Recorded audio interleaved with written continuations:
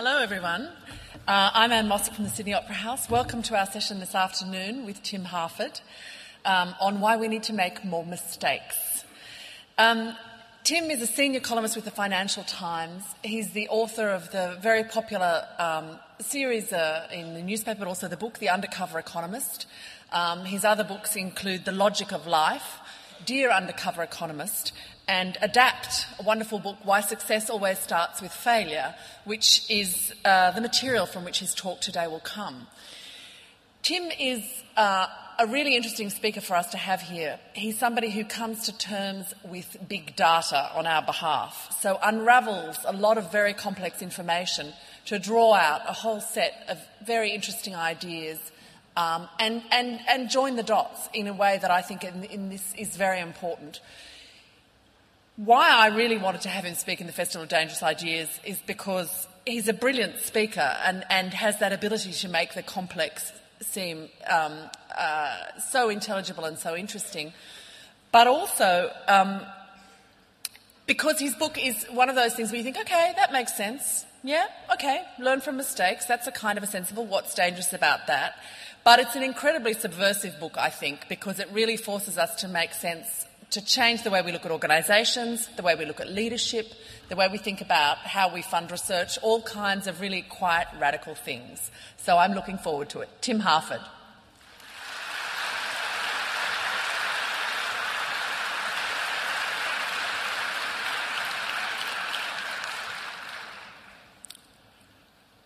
I was going to begin with a sporting analogy, and somebody's told me there aren't any sports fans in the building. So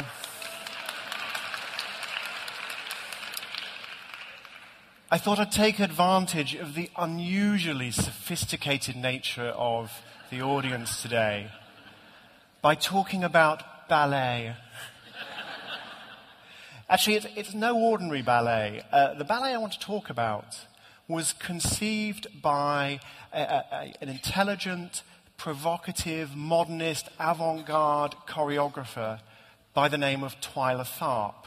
And she'd worked with everybody. She'd worked with David Byrne, she'd worked with Philip Glass, Milos Forman, the director of Amadeus, she worked with Mikhail Baryshnikov.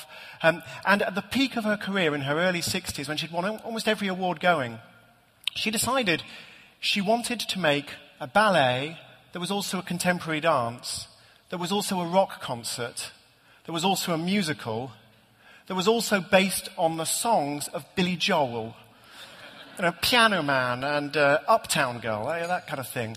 And she got permission from Billy Joel. Billy Joel was very hands-off. He said, look, if you get in Twyla's way, you die. So he handed over his songs, and she got to work, writing the story, directing, producing, choreographing, everything. And the show was called Moving Out. It was a real experiment. It was quite brave. And it premiered on the 19th of July, 2002, at the Shubert Theatre in Chicago. And it really, really stank. The reviews came out. One of them called it pile driving, almost unbelievably naive. Another said it was crazily uneven. Another said some of the scenes are as silly as anything you will see in Reefer Madness. One reviewer said there's one scene that leaves half the audience turning to the other half and going, what just happened? Who just died? Huh? Now, normally, when a show premieres in Chicago, it's bound for Broadway. It's going to go to New York. But the idea is to show it in Chicago or Boston or Philadelphia, work out a few of the kinks, iron out the little glitches. And there's a sort of gentleman's agreement that what happens in Chicago stays in Chicago.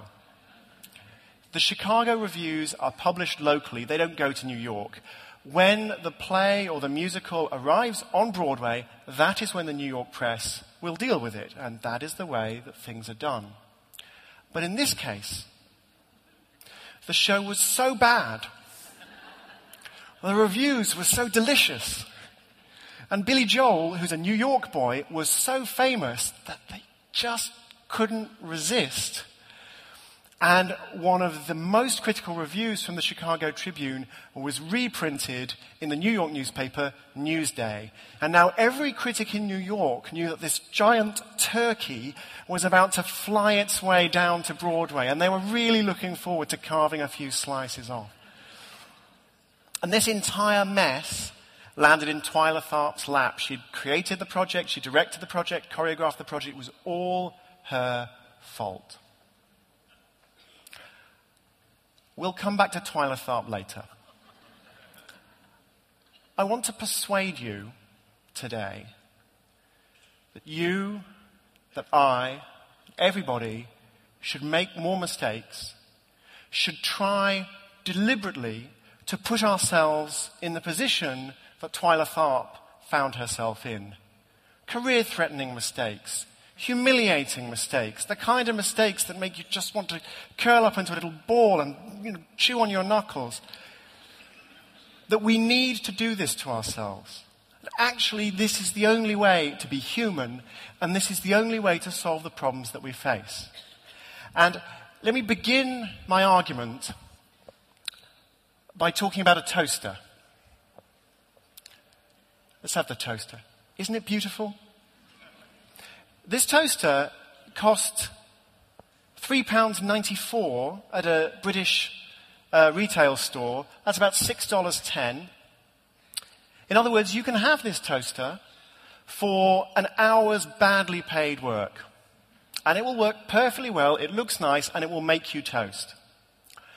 But a London-based design student called Thomas Thwaites decided he wanted to do something very different with this toaster. For reasons best known to himself, he decided he wanted to make a toaster from scratch. So imagine a design student clad only in his underpants with a screwdriver. I know it's hard to imagine, although once you've started imagining, you may find it hard to stop. He wanted to do this as a design project.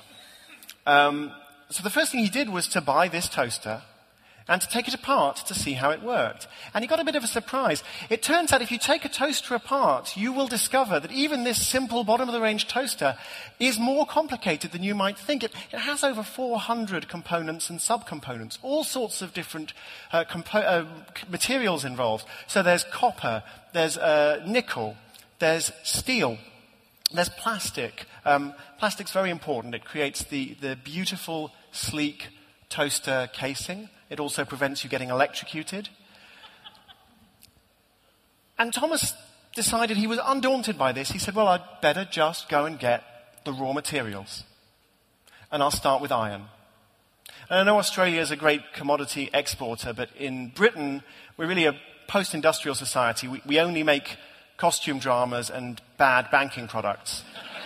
And so there aren't any iron mines in the country. But Thomas found a museum of iron mining in an old, disused iron mine. And he called them up and he said, yeah, I'm a design student. Yeah, I'm trying to make a toaster. Yeah, can I come down? And they said, yeah, sure, fine. So we took the train down to Wales to this iron mining museum. And they immediately discovered there'd been a misunderstanding, that on the phone they thought it said, I'm a design student, I'm trying to make a poster. Which, when you think about it, makes a lot more sense. It was all smoothed out, and they said, okay, fine, you want to make a toaster? That's fine. You want some iron ore? No problem. We'll give you a suitcase full of iron ore.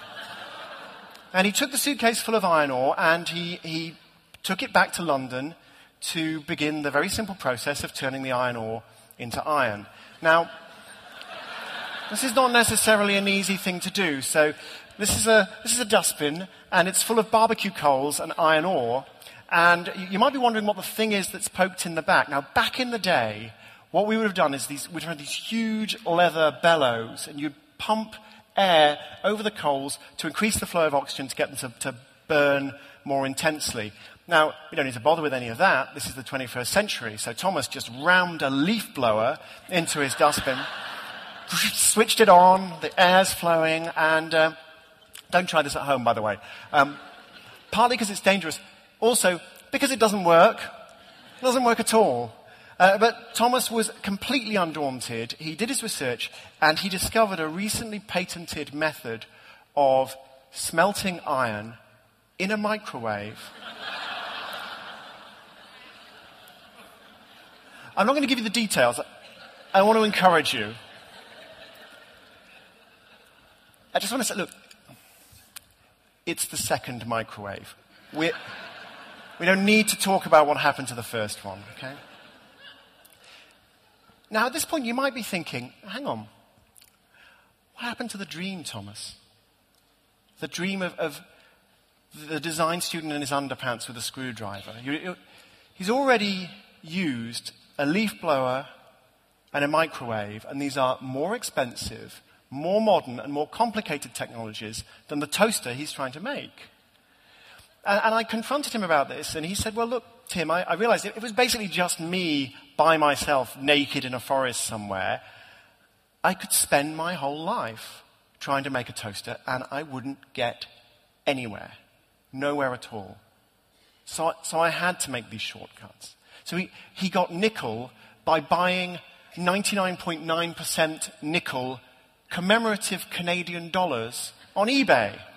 How difficult is that? The mica he did dig out of the ground. The oil, you know, plastic comes from oil, right? Where does oil come from? BP. Yeah, they got loads of it, spill it everywhere. So he phoned BP and he said, I'm a design student, I'm trying to make a toaster, I need some crude oil. Can I come to an offshore oil rig? I'll bring my own jug. And they said no, for some reason. So uptight. And then he realized you can make plastic from potato starch as long as it doesn't get eaten by hungry snails. And unfortunately, it was eaten by hungry snails. So in the end, he got his plastic by going to a plastic recycling facility and getting some recycled plastic. So he's made shortcut after shortcut after shortcut. And the truth is, I don't want to accuse him of being lazy. Because this wasn't an easy project. If you look at all the different objects he had to use to make his toaster, that's the toast in the foreground, by the way. Remember, this toaster, you can buy a toaster that works perfectly well for less than an hour of badly paid work. Thomas Thwaites spent well over 1,200 Australian dollars. More than 9 months. He's not a lazy guy. And in the end, he produced... I'll show you in a minute, but sometimes it was my daughter's birthday recently, and she asked me to bake her a cake in the shape of a Dalmatian, actually. And imagine that she had asked me to bake a cake not in the shape of a Dalmatian, but in the shape of a toaster. And imagine that I had been paralytically drunk.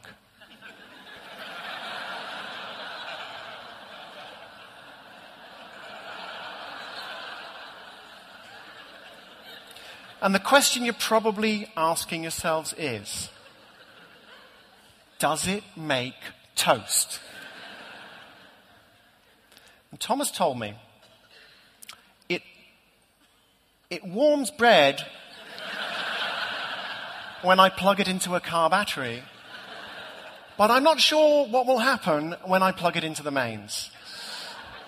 In the end, he summoned up his courage. He had a couple of drinks with some friends, I think. They plugged it into the mains, and the toaster immediately burst into flames, which Thomas recorded, I think rather wonderfully, as a partial success. Now,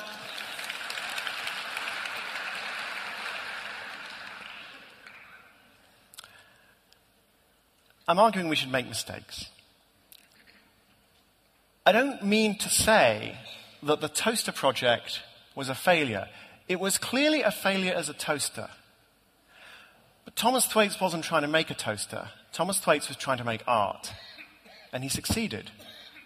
So that's not why I'm talking about the toaster project. The reason I'm talking about the toaster project is because of what it tells us about the world we live in, about the unbelievably complex economic system that we've built around ourselves, and the political system and the social system that's completely inextricably intertwined with it, it's hugely complex. And it's not just the complexity in a single object that mysteriously appears in the shops. And there's nobody in the world who really understands exactly how it all gets there. The whole process of producing this toaster is distributed. Yeah, the electronics are made in Taiwan. The copper comes from the Chuquicamata mine in Chile, and they don't know whether it's going to make bullets or toasters. They've no idea. They don't need to know. Somehow it all comes together and becomes the toaster. And it's not just the complexity of the toaster. It's not even the complexity of the supply chains. It's the sheer quantity of products and services that are available. And we don't really know how many, but there's some guys at McKinsey who've made an educated guess.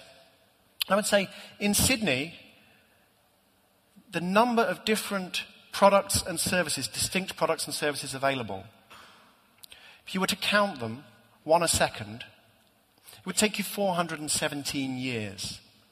There are about 10 billion products and services, many of them far more complex than the toaster. Millions more being developed and brought to market every month. This is a system that we don't understand. Now, back in the day, when I was a bit of a free market guy, I used to think about that kind of thing, the toaster, and I used to think, isn't the market amazing? You cannot possibly make this thing by yourself, and yet, for less than an hour's badly paid labor, you can have it. And that is the miracle that the market produces. And you know, that's still true. I mean, when markets work, they don't always work. I don't know if you've noticed. They don't always work. But when they work, they do amazing things.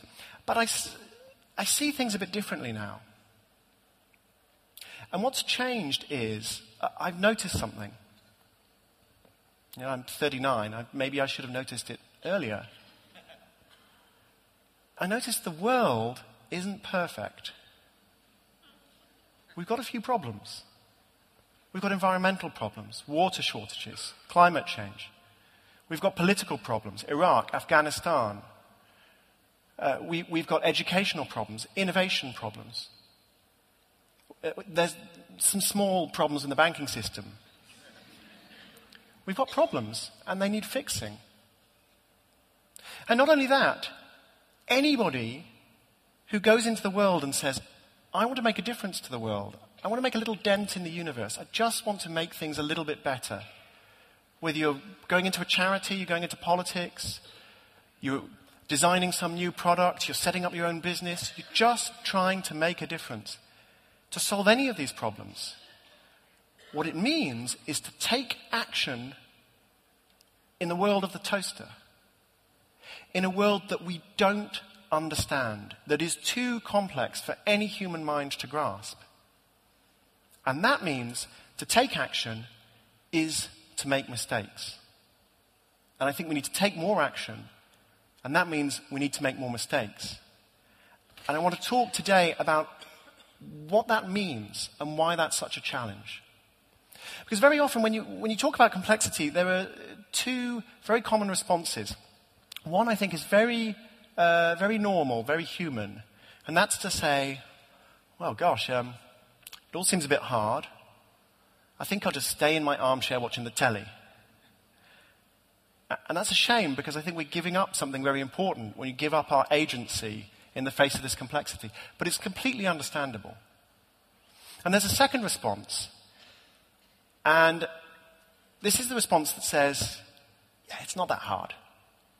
If you knew what I knew, if you read all the books I'd read, talked to the people I'd talked to, had the expertise I have, you wouldn't think it was complex. It's basically common sense. You just need to sort this out. And I know what needs sorting out, and I can do it.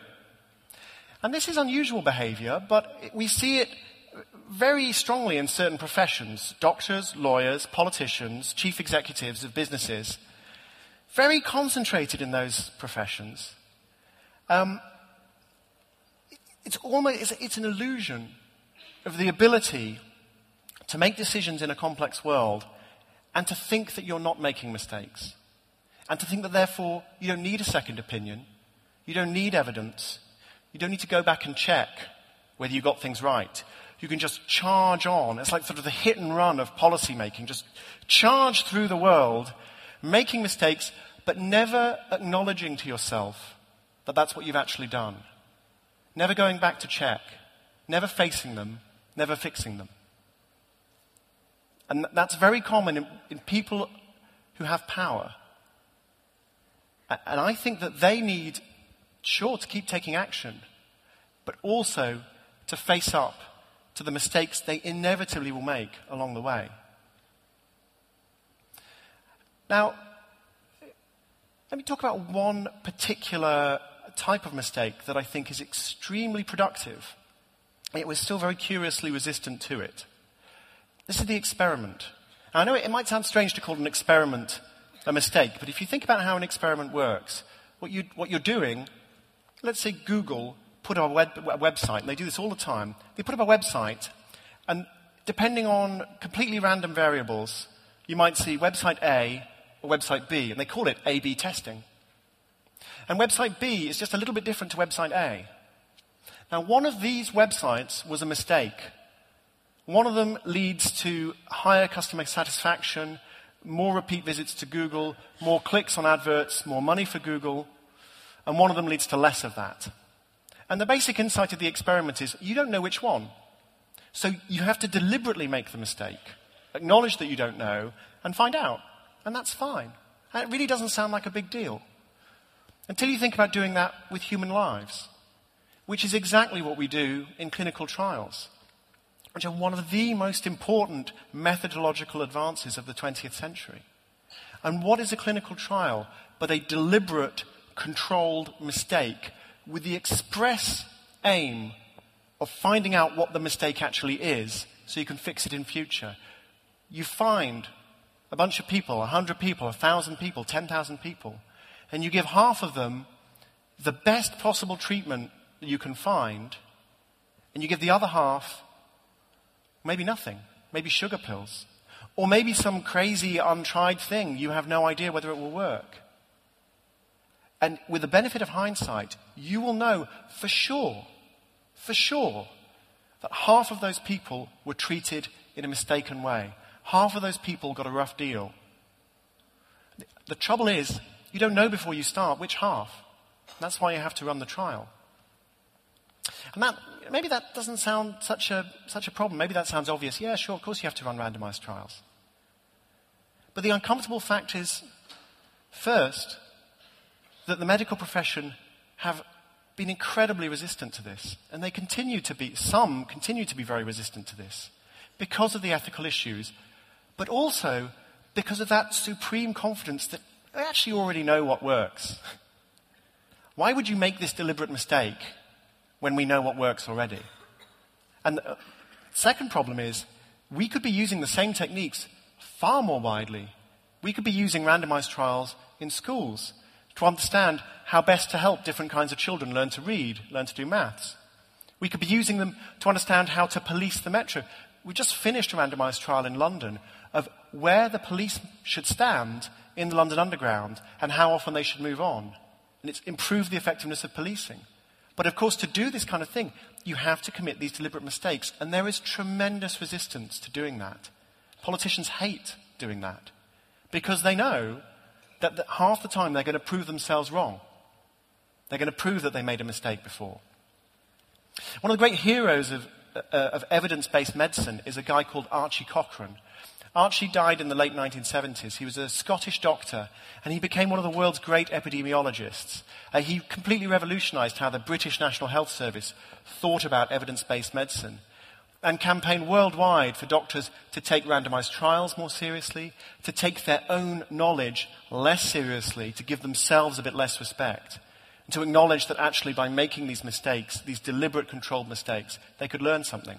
And after he died, the Cochrane Collaboration was set up in his memory, and this is a global network of doctors and epidemiologists putting together the very best evidence from all of these randomized trials, all of these people who were given the wrong treatments deliberately so we could find out what worked and learn. Anybody can download it from the Cochrane Collaboration. A great man. He once grumbled, I think, lightheartedly, that he was going to die without a knighthood, and he did die without a knighthood, despite the fact I think he's one of the greatest Brits who ever lived. And there was a reason he died without knighthood. It's because he annoyed people a lot. He annoyed people a lot because he understood that is what it takes to force people to acknowledge that they might be making a mistake right now and they're in a process of complete denial, a state of total denial. An example.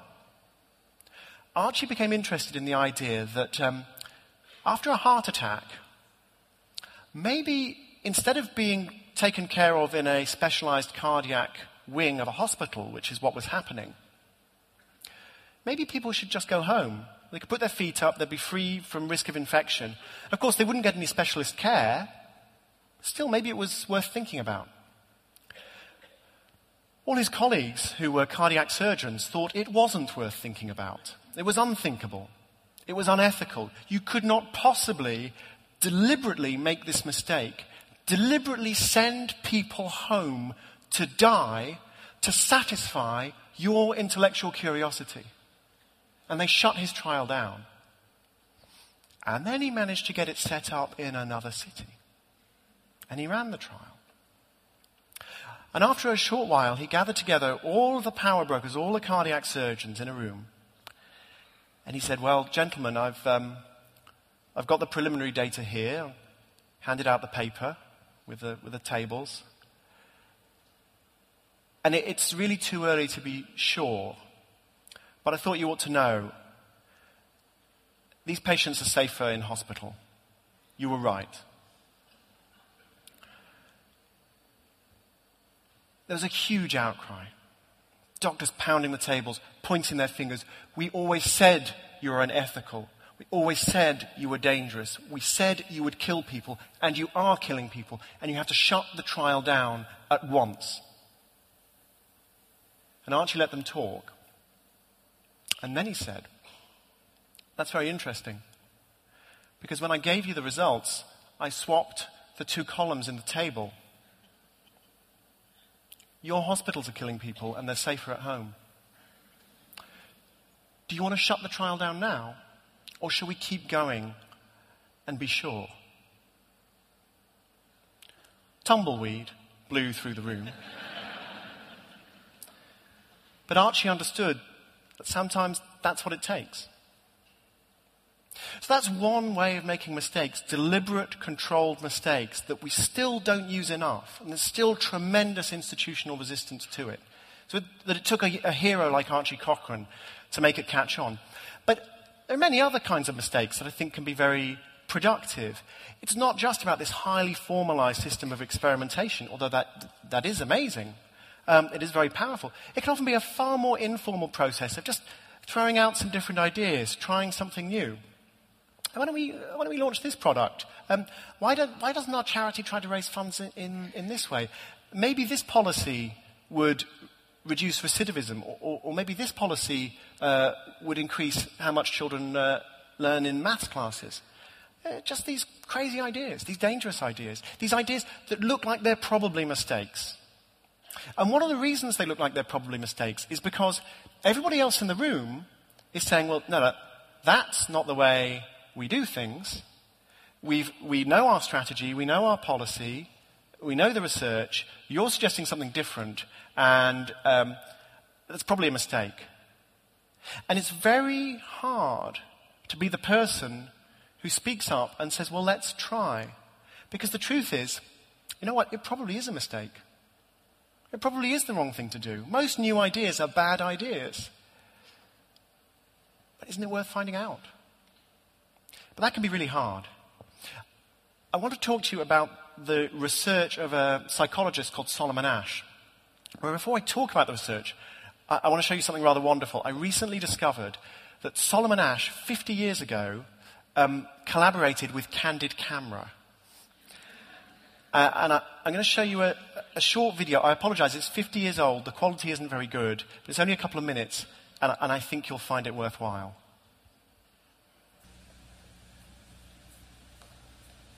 The gentleman in the elevator now is a Candid star. These folks who are entering, the man with the white shirt, the lady with the trench coat, and subsequently one other member of our staff, will face the rear. And you'll see how this man in the trench coat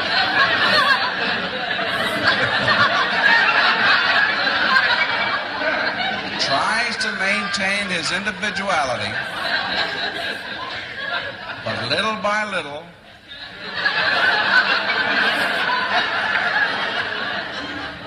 he looks at his watch, but he's really making an excuse for turning just a little bit more to the wall.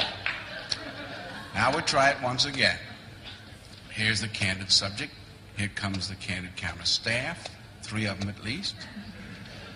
And this man has apparently been in groups before.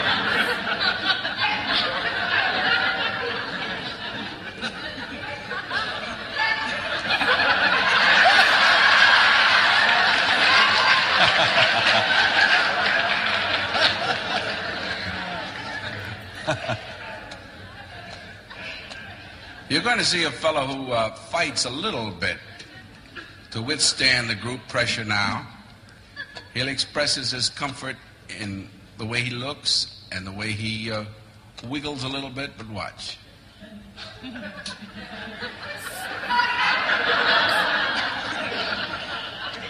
He's right in the groove now.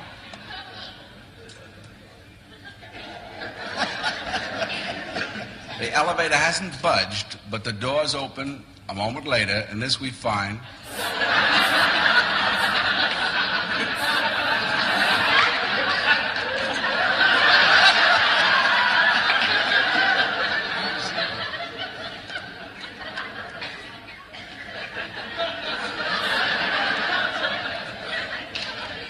He's very unhappy. You'll see him.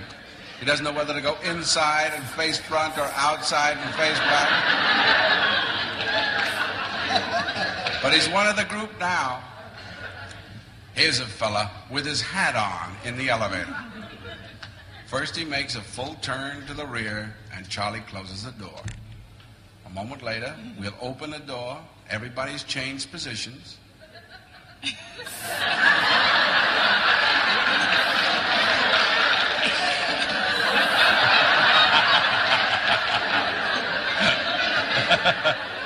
Now we'll see if we can use group pressure for some good. Now, in a moment, on Charlie's signal, everybody turns forward. Notice they take off their hats. And now, do you think we could reverse the procedure? Watch.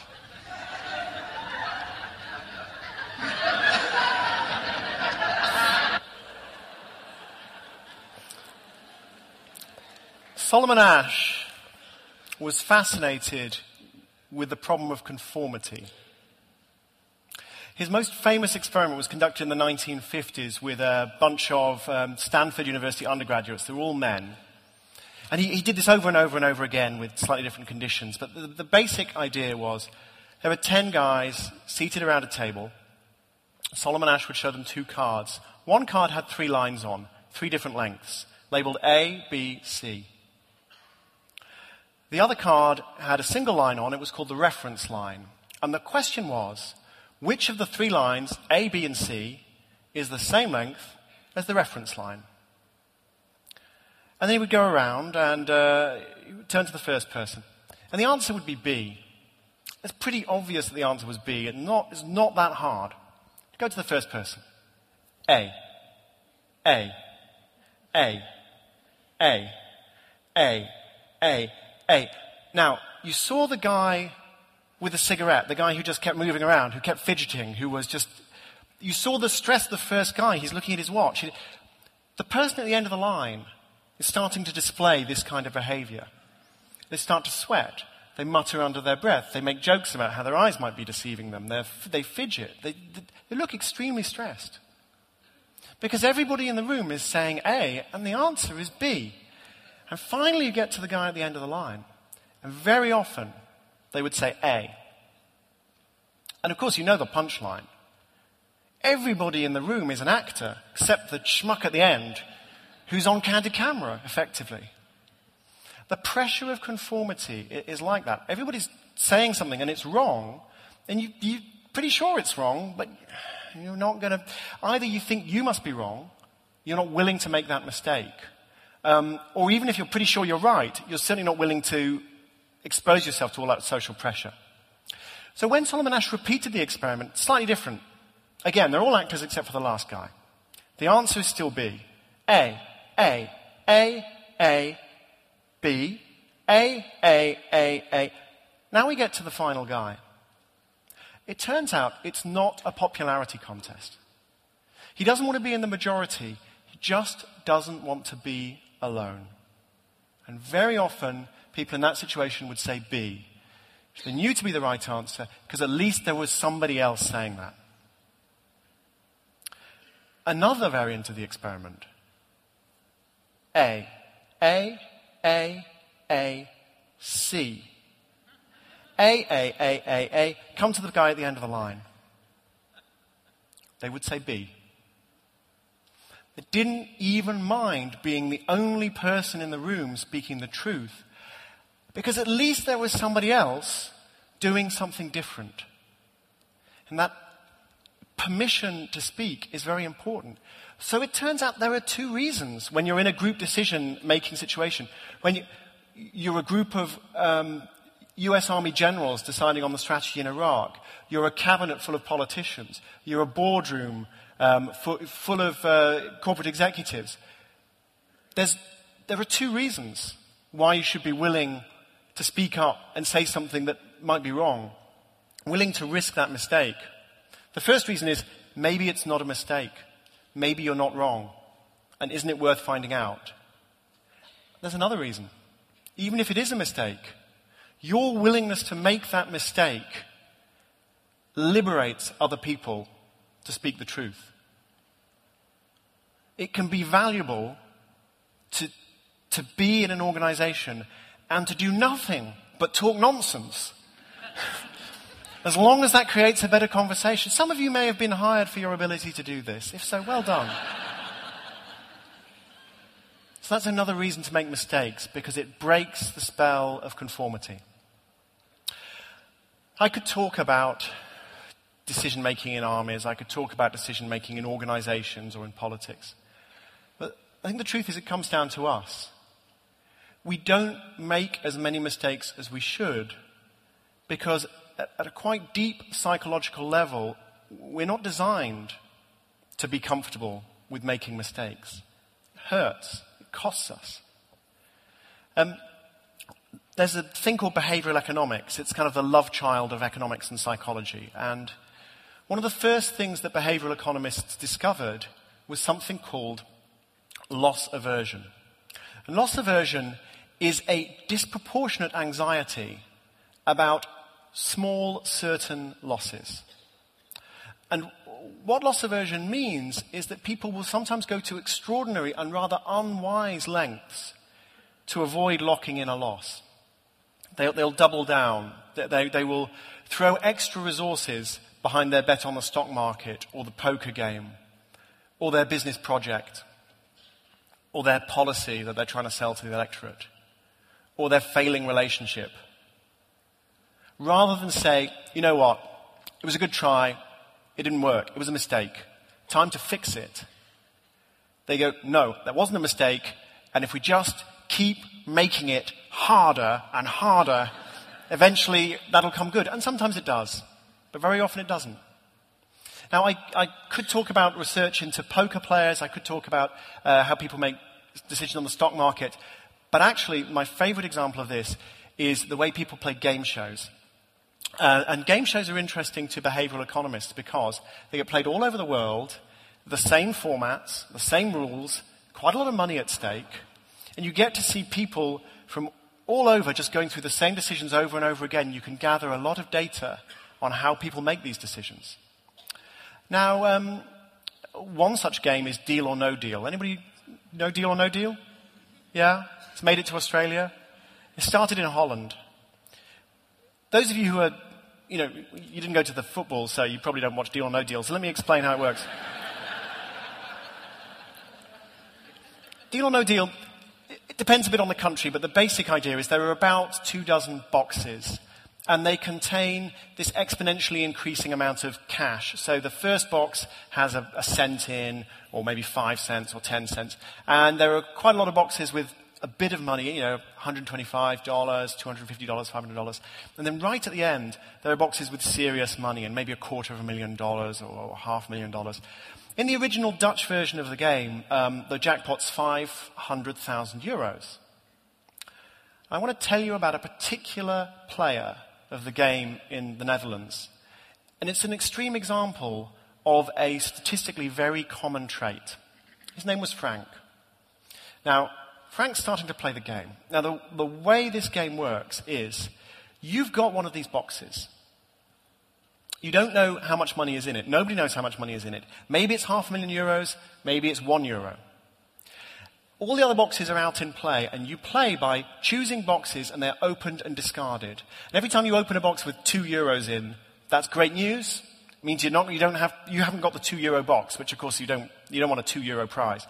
If you open a box with €125,000 in, that's bad news because it means you haven't got one of the big prizes. And every now and then, you get a call from this obnoxious anonymous character called the banker. I think it's great that before the banking crisis, they had the foresight to make the banker this completely repugnant figure. So he calls you on this big black Bakelite telephone and makes you an offer to walk away. He's going to buy your box and you're going to walk away from the game. And the banker doesn't know what's in your box either.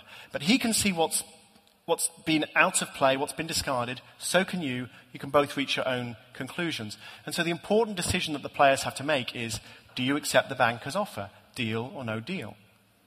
And Frank had discarded a bunch of boxes, and he had 5 left. And one of them had €500,000 in. And the others had not a lot. So you can do the maths. The expected value of keeping on playing is a bit more than €100,000. It's $500,000 plus change divided by 5. So the average value of continuing to play is €100,000, but it's extremely risky. And the banker called Frank and said, I'll offer you €85,000 to walk away. And Frank said no. Now that's risky, but you wouldn't say that's the wrong decision. It's all about his attitude to risk. But then unfortunately, the very next box that Frank opened had €500,000 in. And the banker called him back and said, thanks for the bailout.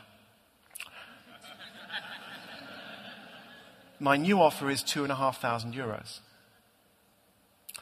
Now, Frank had to think about this offer, and the interesting thing about it, it was actually a more generous offer relative to what Frank had in his remaining boxes. If you were interested in the €85,000, you should be really interested in the €2,500. But that's not what Frank was thinking. Frank was thinking 2 things. I hate the banker, and I hate myself, because I just made a really big mistake. And he said no. And the next offer the banker made was more than the fair value of continuing to play the game. 3 boxes left. The banker's offer was basically, I will take away all your risk and I will pay you extra. And Frank said no. And the final offer, Frank was either going to walk away with €10 or €10,000, and the banker offered €6,000. And Frank said no. And Frank left the studio with €10.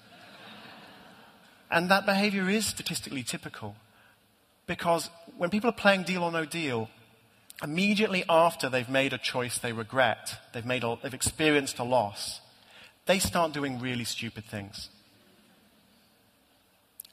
And I just want to ask you whether you think that's true only of Deal or No Deal players. Or whether we all have to look at ourselves and look at our mistakes, and instead of just going crazy about them, to say, yeah, that was an interesting mistake. I learned something. I'm going to fix it. I'm going to get on with the rest of my life. I promised you I'd talk about Twyla Tharp.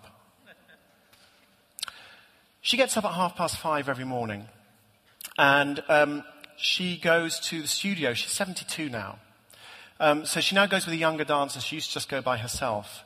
And for 3 hours, they improvise, trying to find new dance moves, new movements, new sequences of movement, new combinations that nobody has ever done before, something completely new. Something creative, something exciting, that flash of inspiration. And Twyla says, if in 3 hours, they videotape everything, if in 3 hours you can get 30 seconds of usable material, that's a good day. Think about the failure to success ratio of that. It's 1 to 360 on a good day. Because Twyla says, failures are great. Private failures are great.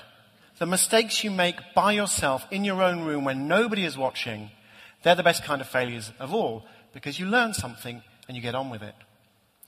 But of course, as Twyla was to discover, when you are trying to do something really new, really creative, really big, sometimes you don't get to have your failure in private. Sometimes it becomes public. I think Twyla had already got 2 big things right. One is she had tried to do something new.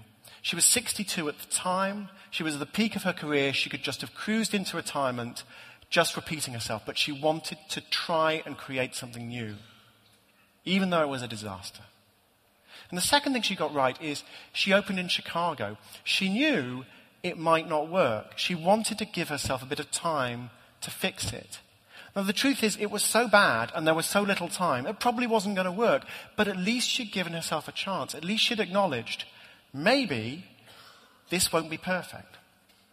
But all that said, it would have been easy for her, given where she was in her career, to just say, you know what, forget the critics in Chicago. They don't know anything. I'm Twyla Tharp. I know what I'm doing. I'm not going to change a thing. I'm going to London. It's going to New York. Sorry, jet lag. I'm going to New York. I'm going to Broadway. It's going to be great. But instead, she got some advice. She sat down on the Saturday morning after that first opening with all the newspaper reviews, a couple of glasses of orange juice and some coffee, and her friend, Jennifer Tipton, who was a lighting designer, who'd been with her for decades, advising her, provoking her. And Jennifer looked at all the reviews, and she looked Twyla in the eyes, and she said, you know they're right. It's a really difficult thing to say, and it's a really difficult thing to hear. So then Twyla asked her manager, who was also her son, to take all the reviews, and she said, take all the poison out of them. Which is interesting because I've read the reviews. They're harsh, but they're fair. And there is no poison. They're not nasty, they're not cruel. They just say it's a terrible show. But she's a human being. They felt poisonous. She said to her son, just read all the reviews, take all the poison out of them. Take the substantive criticism, put it on a spreadsheet. Tell me where they all agree. Tell me what I need to fix. And then she got on with fixing it. In really the most incredibly difficult circumstances. Her investors were asking where their $8 million was, that her cast had lost faith in her. It was amazing she was still in charge of this thing, but she just got to work. She made radical changes. She changed the story. She changed the orders of the dance. She changed the staging. She moved the band off stage. They were causing a distraction. The band didn't like that. She was sacking dancers. She was dealing with all these bruised egos, all these careers she was ruining. But she got it done. And then she took her play and she went to Broadway. And every critic on Broadway was waiting for this colossal turkey to flap into town so they could roast it. And it opened. And the reviews came out. And the New York Times said, this is a shimmering portrait of an American generation. Another reviewer said, it's a blast. Another one said, it's in a different league. Another one was just trying to explain the amazing achievement of getting these superb ballet dancers and these superb musicians to work together and the scale of Twyla Tharp's achievement. And it ran for years, and it won a Tony Award for Billy Joel, and it won a Tony Award for Twyla Tharp. And my favorite review was by a reviewer called Michael Phillips, who'd written one of the harshest reviews in Chicago, the one that had been syndicated, that had been published in New York. And he had been brought down by the New York press to write a special guest review of the revised piece. And he wrote this review, and he talked about everything that had changed and how transformed the show was. And he asked a beautiful little simple question. how did this happen? Life is about making mistakes. And life is also about staring them squarely in the face and fixing them. And I don't want to pretend that it's going to be easy. One last little story. 2 Japanese mathematicians after the war, young guys, worked together on something called the Taniyama-Shimura conjecture. They were called Yutaka Taniyama and Goro Shimura. And it was this amazing piece of hyperbolic geometry. And all the mathematicians who saw it admired it. Huge edifices of mathematics were built on this thing. It was discovered that if you could prove it, you'd also prove Fermat's last theorem. It's kind of like a footnote. So it was an amazing thing. But they could never prove it. It was always a conjecture. It was always something that seemed plausible. It seemed to be true, but they could never quite get there. And in 1952, just before his 30th birthday, Yutaka Taniyama killed himself. And decades later, the Taniyama-Shimura conjecture was proved. It was true. And Fermat's last theorem was proved. That's the footnote. And of course, there's this huge excitement because Fermat's last theorem had been proved. And somebody tracked down Goro Shimura, who was by then an old man. And they asked him about his friend with whom he'd done this amazing thing. They said, what was he like? What was Yutaka Taniyama like? And Shimura said, he was not a very careful person as a mathematician. He made a lot of mistakes. But he made mistakes in a good direction. I tried to copy him. But I realized it's very difficult to make good mistakes. Thank you very much.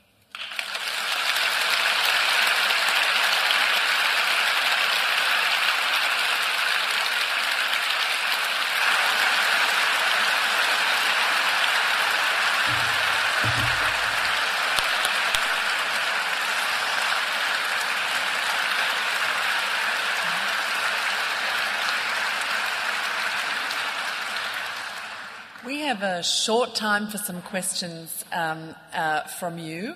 So if you'd like to make your way to the microphones, if you have a question for Tim, we can take a handful.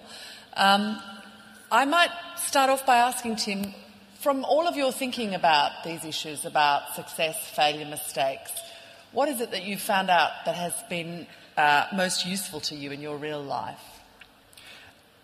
I think it's been the realization that it's okay to make a lot of small mistakes. And you've just got to get over yourself when you do that.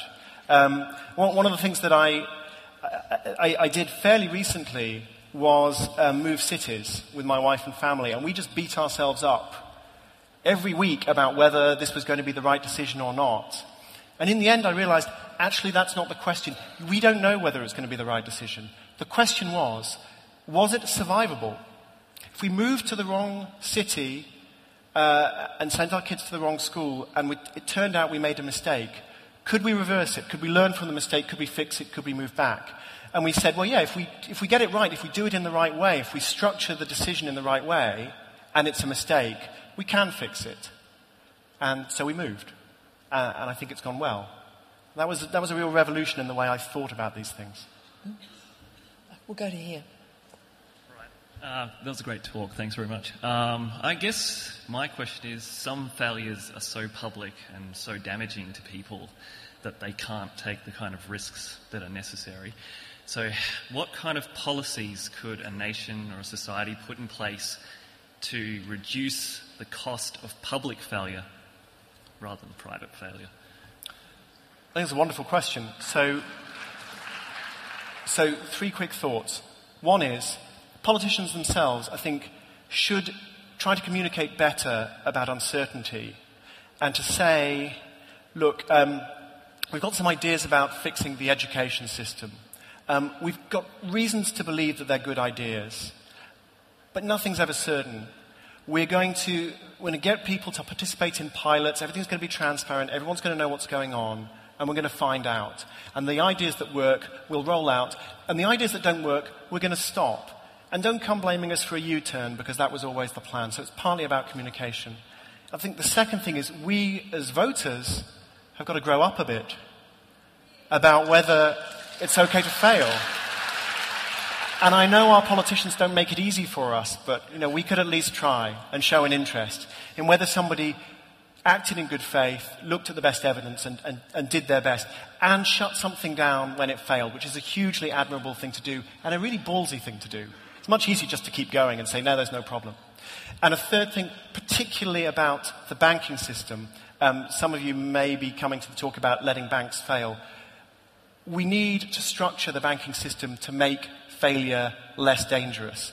We're still thinking about how to make failure less likely. Failure is going to happen. We need to think about how to make it less dangerous. And there are lots of things we could do about that, but we've got to take some other questions. So thank you. Okay.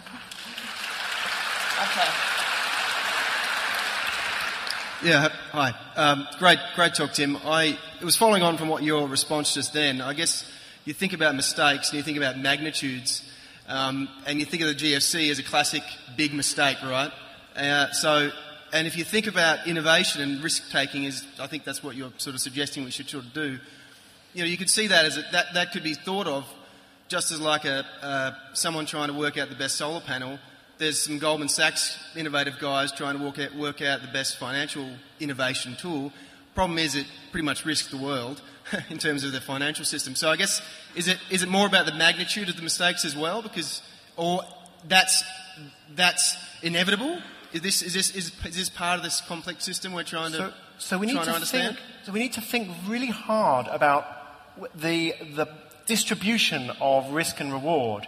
And there are some kinds of mistakes, or some kinds of experiments rather, where the mistakes are really cheap and the potential gains are huge. So if you're working on a new medical treatment, you can fail again and again and again and again in the laboratory. It's going to cost a few $100,000, a few million, whatever. And then if you finally come up with the cure, that's worth a tremendous amount. And there are examples anywhere from the Spitfire, which is the plane that defeated Adolf Hitler, to the development of the internet. In those contexts, you need to be extremely relaxed about very, very high failure rates. That's fine. And then there are other technologies. Nuclear power is one. Finance is another. I talk about the parallels between the two quite a lot in my book, where you need to have a very low tolerance for mistakes. And actually you need to devote a lot more attention to making the mistakes happen early, almost in controlled conditions, before they do any damage. So you're absolutely right. It really depends on the context. But mistakes will happen. It's all about the right way to foster the right kind of mistakes and the right way to fix them at the right stage. Down here. I think my question is related to the previous two, and you may have just answered it. But all the examples you've given have when there's been a pilot project phase. But what do you do where there's a binomial choice, which requires like a lot of commitment of resources and time, and you do make a mistake? How do you then justify that to the people who then are adversely affected of saying that you made a mistake as that just escaping accountability? And what do you do in those big situations where you only have a binomial choice and no pilot phase? So yeah, it's all systems go or it's nothing, and there's no room to learn. What I would say is very few decisions in life are really like that. You can usually look at these choices and structure them in a way that you can find out more. You've got benchmarks, you've got tests, you've got previous evidence, and there are also points where you just have to pull the plug, even if a tremendous amount of money and resource has been spent. So the more the problem is like that, the more difficult this experimental trial and error approach becomes. But I think we still need to think of it in that way. And an example is the example I just talked about, moving to a different city. You either move or you don't move. But you can still think about, what do we need to learn? Can we make that choice in a way that's partially reversible? And at what point are we going to decide whether to keep going or whether to move back? Last question, up the back.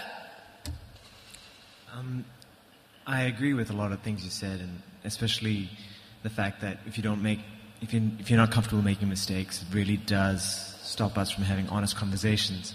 Have you found in your research a model or a time period or a cultural group which is a lot more comfortable in making mistakes, and what are the lessons, how do we replicate that? So there are obvious examples. Silicon Valley is the very fashionable one, and I'm fascinated by the distinction between the West Coast of America, where they all say, yeah, fail faster, double your failure rate, and the East Coast, where they just talk about too big to fail. And I think about which of these two economies has contributed more to the world recently. But I would say I think we need to be careful about this sort of cultural generalization. People often say, for instance, the Japanese, for instance, are very failure averse. That is sometimes true. It's also partly about how you define failure, what counts as a failure in other people's eyes. And that can be redefined. There's very interesting research by Carol Dweck, who's an educational psychologist, into the willingness to make mistakes of children. And she finds that, Japanese have this reputation for being failure averse, but Japanese children are very happy to fail. They'll go up to the blackboard and they'll be asked by the teacher to try and solve a sum, and they'll be there for 20 minutes, failing and failing and failing, with their classmates contributing ideas and everybody discussing and everybody learning. So I would be careful about being too deterministic about this and just saying, these guys can fail and these people can't, and what can you do about that? It's always a little bit more complex than you think, just like the toaster.